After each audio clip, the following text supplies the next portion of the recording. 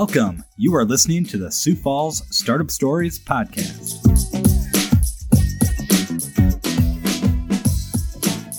All right. Welcome, everybody, to episode 1 of season 3 of the Sioux Falls Startup Stories podcast. If you haven't done so yet, I really encourage you to go listen to episode 0 of season 3. This is where I introduce a couple of the guests of season 3, and I also unpack some of what this podcast is all about. It's just a really short intro into this podcast, so I'd love if you would take a moment to check that out. But diving into this week's episode, our episode 1 of season 3, I'm really excited to announce that Tim Carls is my guest. Sometimes I say his name wrong. Tim Carls. If you don't know Tim, but you spent some time in downtown Sioux Falls, you are probably familiar with at least one of the properties that he owns. It's a little building on the corner of 10th and Phillips called Shriver Square.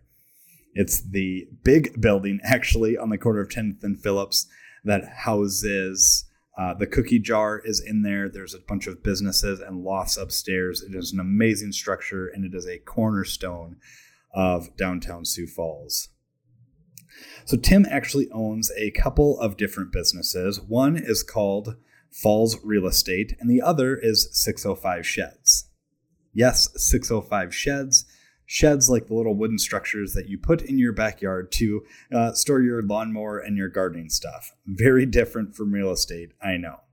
But Tim has such a great outlook on entrepreneurship, and I'm really excited to unpack his story and his journey.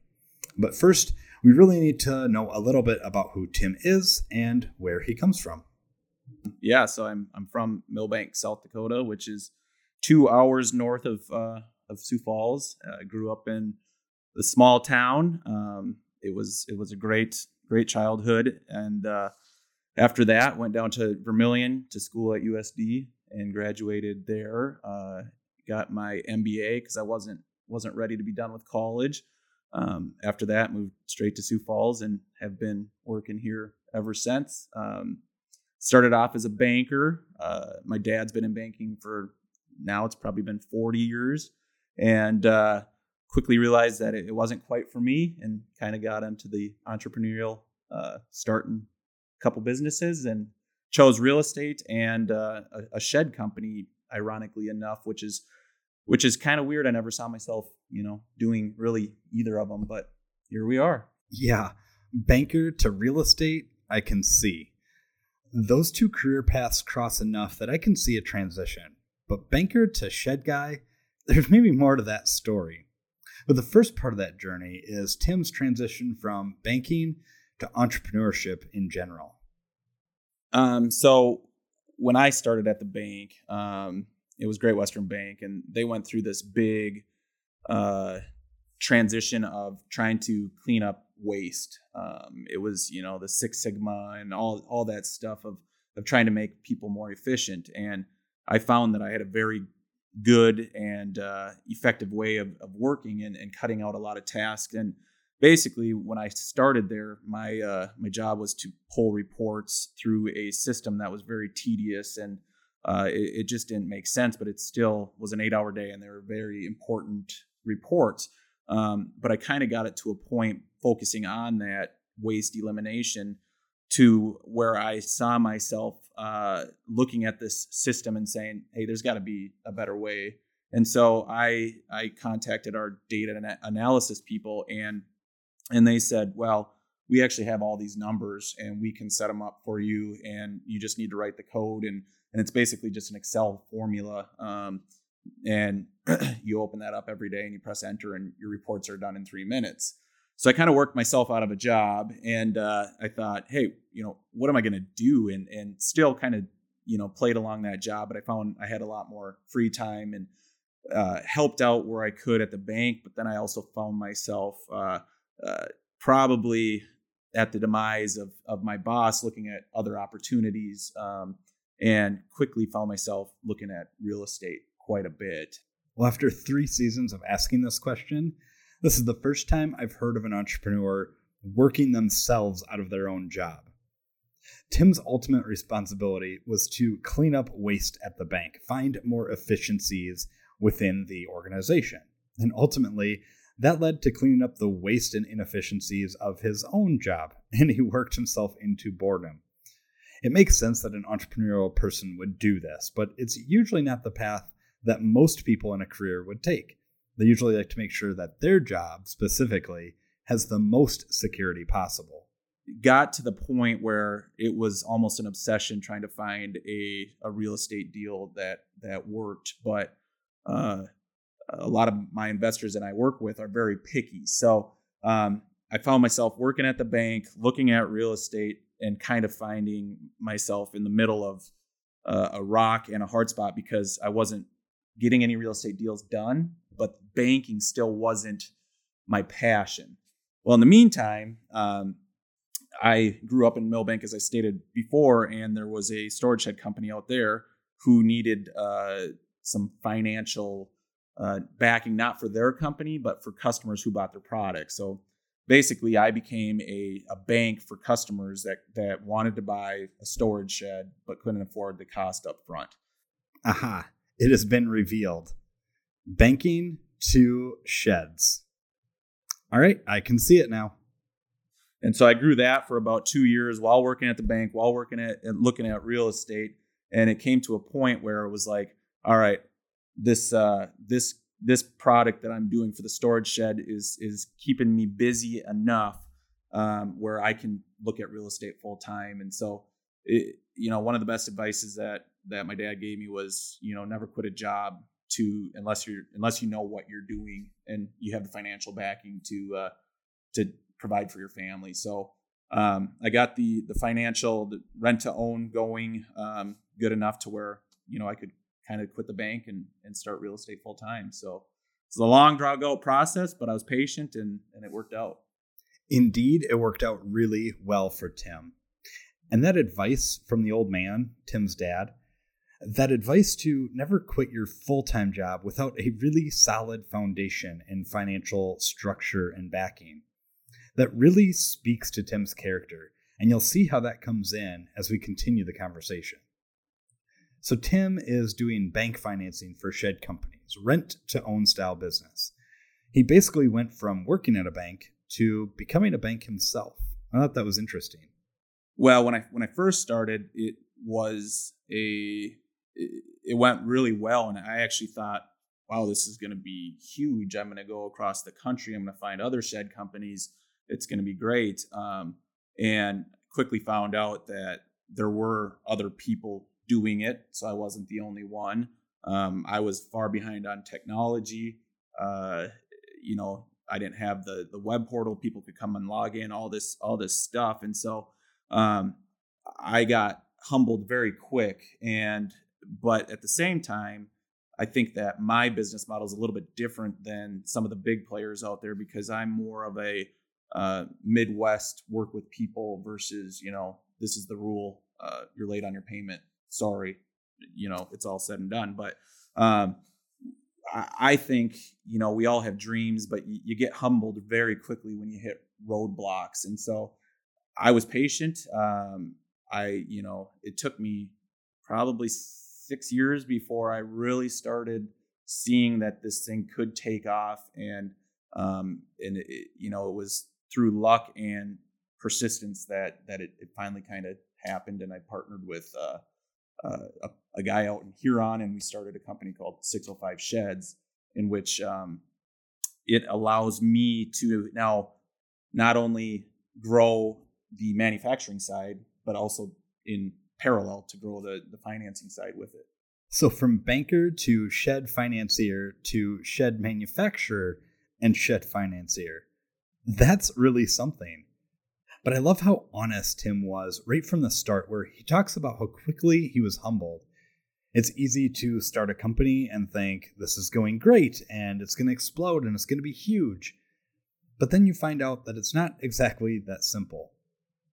And it seems like on the outside looking in that things were moving really quickly and success was just handed to Tim from the very get-go. But even though financing sheds was going really well, it wasn't exactly enough to keep things going, at least not by itself. it took me 1 year to quit the banking job, but it took me probably 6 years to finally expand the financing part of it. So so when I started the financing job, I literally invested every one of the dollars back into the business. So I had to find something else to do to provide for the family, as my dad said. And I got into commercial real estate. Quickly found out I was too young, where none of my friends or people I knew wanted to either lease, start a business, or invest. So I got into residential, worked for a great company for 2 years there, and loved it. Got to a point where we finally did find some large commercial real estate, and started a management company and a leasing company, basically managing those assets. And then started my own company called Falls Real Estate, and then took on a great team of, we have 3 residential agents that absolutely kill it. And then our management of those assets, Shriver Square is one of the largest ones, and then a couple other buildings in Sioux Falls. We've just built a great team, and it's been pretty good. Walking away from a stable income and a full-time career, it's not easy on anyone. In fact, it's the singular reason that led me to start this podcast in the first place. So what was it like for Tim to leave that stability of banking and really move into the world of the unknown? It was, you're nervous because you are leaving your full-time job, your 2-week paycheck, you know exactly what it's going to be. Your mortgage is paid for, all this stuff. But I had a great mentor in my dad that said, he was the stable guy. And so, like I said, for 40 years. And so he provided me some opportunities that allowed me to leave the bank with probably more opportunities than somebody that wouldn't have that mentor would have had. So I had that backing. But at the same time, I had a fiance, and it was like, what am I doing? Why am I doing this? I'm literally investing all my money into this side business that I can't afford anything else. So I better go, hustle on the real estate side. And I was, 20, I would have been like 22 or 23 years old when I first started on the residential. And that's back when, you could buy Google clicks for $3 on the real estate side. So I created a website that was probably the ugliest website that I've ever seen in my life. And I just started pushing traffic to it on the residential side and getting cheap clicks, and the conversion rate was actually through this roof. And I was like, holy cow, this is easy. And so it didn't take long before the residential real estate kicked off. But what people that get into real estate don't understand is, you quit your job, you go to school, you spend a couple grand getting your license, then you get your first client. It takes a couple months to find a house they like. Then they find a house they like. Then it takes another couple months to close. So I always tell people, you're going to be eating ramen noodles for 6 months, and you better like it, because it could be even longer. Whether it's real estate or financing sheds for people or building any company, really, eating ramen noodles for the first little while, 6 months to a year, I think that's pretty common. I hear that quite a bit. It's certainly true for me, and we're a couple years into our business. But Tim had some pretty amazing people to surround him that really helped him on his journey. Very scary transition, but at the same time, the opportunities I had because of, my father and other people probably helped me get through it. So I would recommend anybody else going through that to find a mentor before making that big jump. Well, as Tim mentioned, he had some great resources when he got started, mentoring and people helping him with his journey. And that is a great segue for our mid-roll ad. If you're listening to this podcast, you've probably heard of Startup Sioux Falls. Startup Sioux Falls is an organization to help entrepreneurs with their startup journey, from online resources to a huge Facebook group and tons of content like weekly emails and even this very podcast. Yes, they are a sponsor that makes this podcast possible, so thank you to them. Startup Stories is a place to help nurture and grow anyone who is looking to start a business in this area. You can visit them online at siouxfalls.eco. That's siouxfalls.eco. look at all the resources, including all the seasons of this episode or of this podcast, and tons more. All right, let's get back to Tim Carles and his entrepreneurial story. I don't meet a lot of entrepreneurs that have invested themselves into mentoring quite like Tim has. Of course, mentoring is so incredibly valuable. I mean, you don't know what you don't know, right? But then good mentoring can be a really sound voice to help a young guy like Tim succeed. But it can also be really frustrating. Yeah, and I would say, yeah, my dad was a big driver, but it was also just kind of a group of other older individuals that have been through the ringer. And as a 22, 23-year-old kid, you're pushing ideas to them every 2 days because A, you have the time, and B, you want to get, something going. And they would say, no. And so here I am looking for this big white elephant commercial real estate deal. And it's like, hey, we can get a 5-6% return on this. And, they sit you down and it's like, well, actually, if you look at the leasing costs, if you look at the fit up costs, if you look at the, paying the management, you're really getting 2 to 3% return. And there's an old saying in real estate, everybody makes money except the investors. And it was very hard for me to listen to them say no over and over and over again until we find that one yes. This is a pretty familiar story, getting told no, looking for the perfect white elephant deal, and finally getting a yes.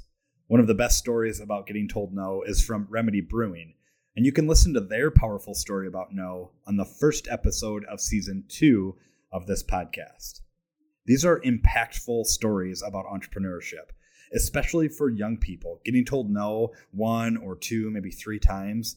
Sometimes that will be the end of the journey for them. But it takes patience and persistence to make it in entrepreneurship. And it also takes risk. And usually that amounts to stress, especially when you're spending other people's money hoping to make a return. There's two things that this guy at the bank told me. He said, when I go to bed, I want to not worry about the police coming to arrest me, and I want to actually fall asleep. And so when I look at a deal, it's, if it's going to be investors' money, what is going to get me to sleep? Would I want to take a big bet on this real estate deal and probably lose some sleep, or would I just want to be more conservative? And that's how our group has operated. We're just a very conservative group, and going back on that mentorship thing, saying no a lot has helped, but the risks are there. I mean, you can't make money or have fun doing it without any risks. So they are there, but you just have to calculate them, like you said, as much as possible.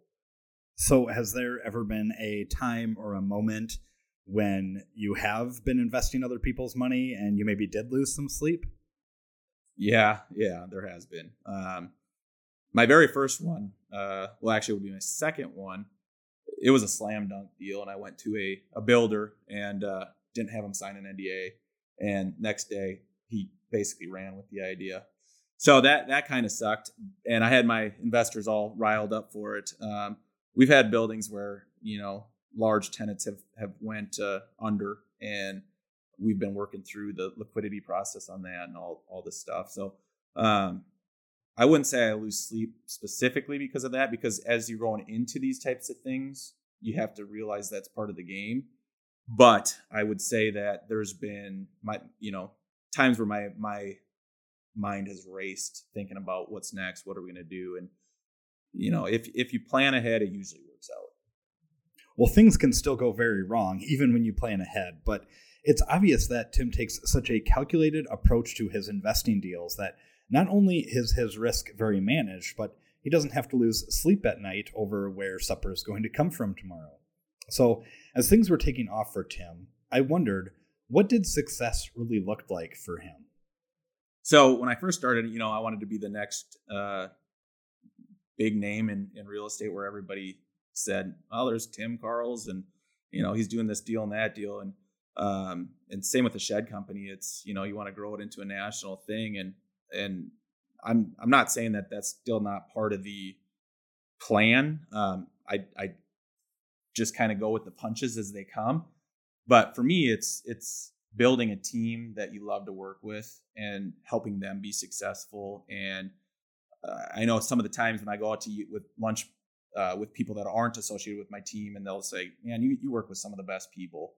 And for me, it's providing, opportunities for them and allowing not only you to be successful, but to bring your friends and your family up with you, and to be humble while doing it. And it's okay to be the guy in the corner that nobody really knows about, as long as people in your team that are close to your circle know that you truly care for them. And so I would say it's probably my success, how I define it has probably changed from a more macro, I want the whole world to think of me as this awesome person, to a micro where I just want my family and friends to enjoy the ride as much as I do.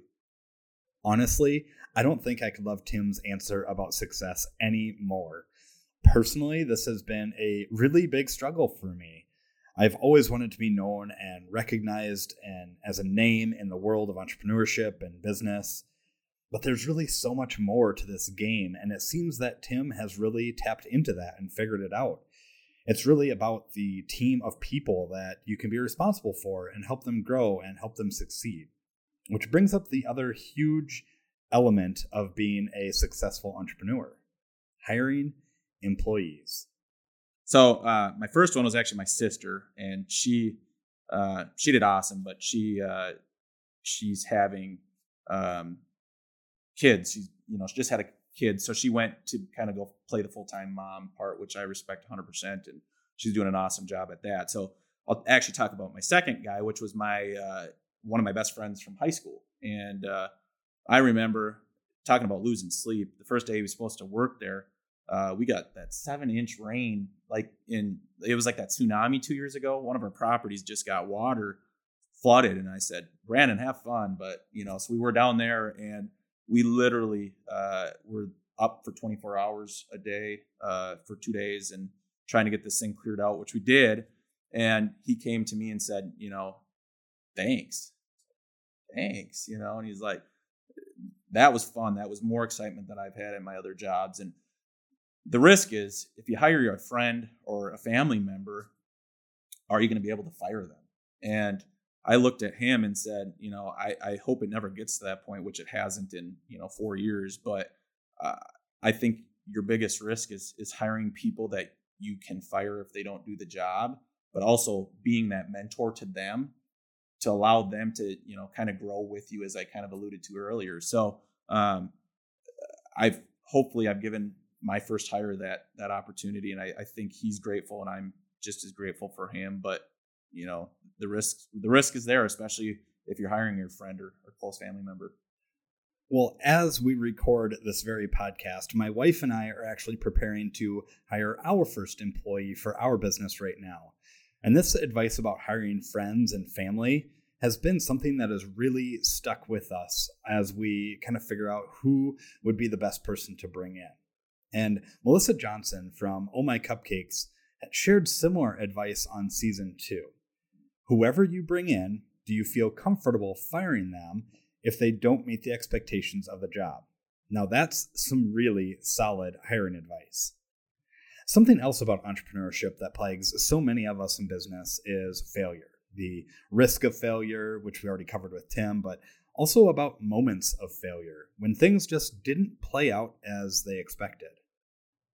I've had failures, plenty of them, but they haven't been to the point where it's devastated me. But one of them is really just on the manufacturing side and the delivery side. Is you think of the storage sheds, you think it's going to be the easiest thing, and you're going to build this big fleet of delivery trucks and manufacturing and have all these plants and all these things. But the hard thing that happens with that is that there is, in moving parts, there's a lot of things that go wrong and things that you can't control. And I guess the hardest thing that I've ever done is when somebody doesn't have ownership of a business, do you trust them with $60,000 worth of machinery, or trust them building a shed for somebody that is going to have it for the rest of their life?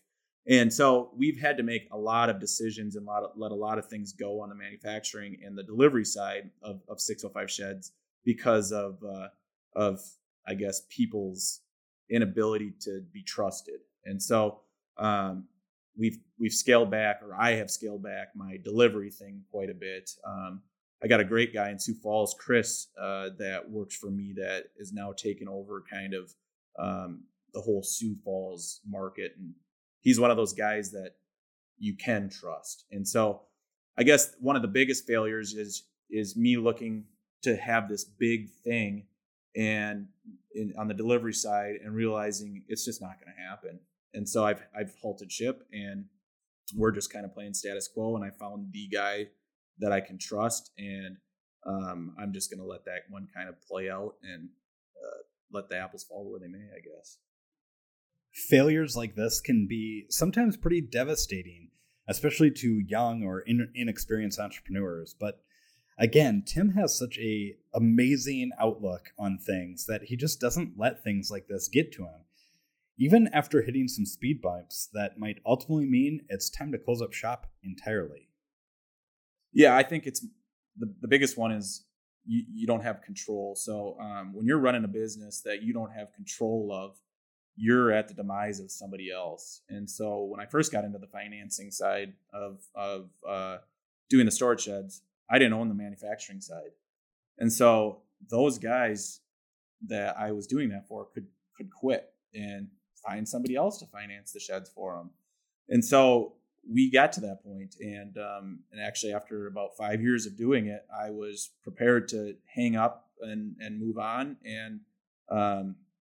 And through just luck and timing, I met my partner out of Huron who said, we're basically starting this new endeavor.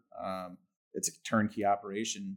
Do you want to do the financing for it? And I said, yes, but I also want to have control. And so I think, there was a very big, probably a 95% chance that I thought that first side business that I started was going to be done. And now it's booming more than ever. And so it's speed bumps can be hard at times, but if you look at them, they can also be opportunities.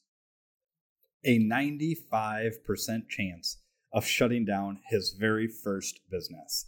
That is a big deal. So I asked him to just reflect on that experience of almost shutting down his shed finance endeavor. Yeah, it made money. And so I looked back and it was like, well, it was a great financial decision. The problem is I actually really had a passion for it. And so it was almost a chunk that I felt would be missing, because, you get to work with these people and help them get a shed. And as weird and kind of boring as that sounds, it became a part of me. And so it wasn't more that it was a failure because financially, or felt like it would have been a failure because financially it was really good. It was more along the lines of, how am I going to fill that void that it now, kept me intellectually involved in a business that I am passionate about. And so it was more along the lines of what am I going to do now versus, feeling the failure type thing. Do you see what I mean about Tim's outlook on things? When I first met Tim earlier this summer, it was after my season 2 interview with Trevor Nash Keller. The three of us sat down and we had a drink, and I listened to them both talk and share about business and life and kids.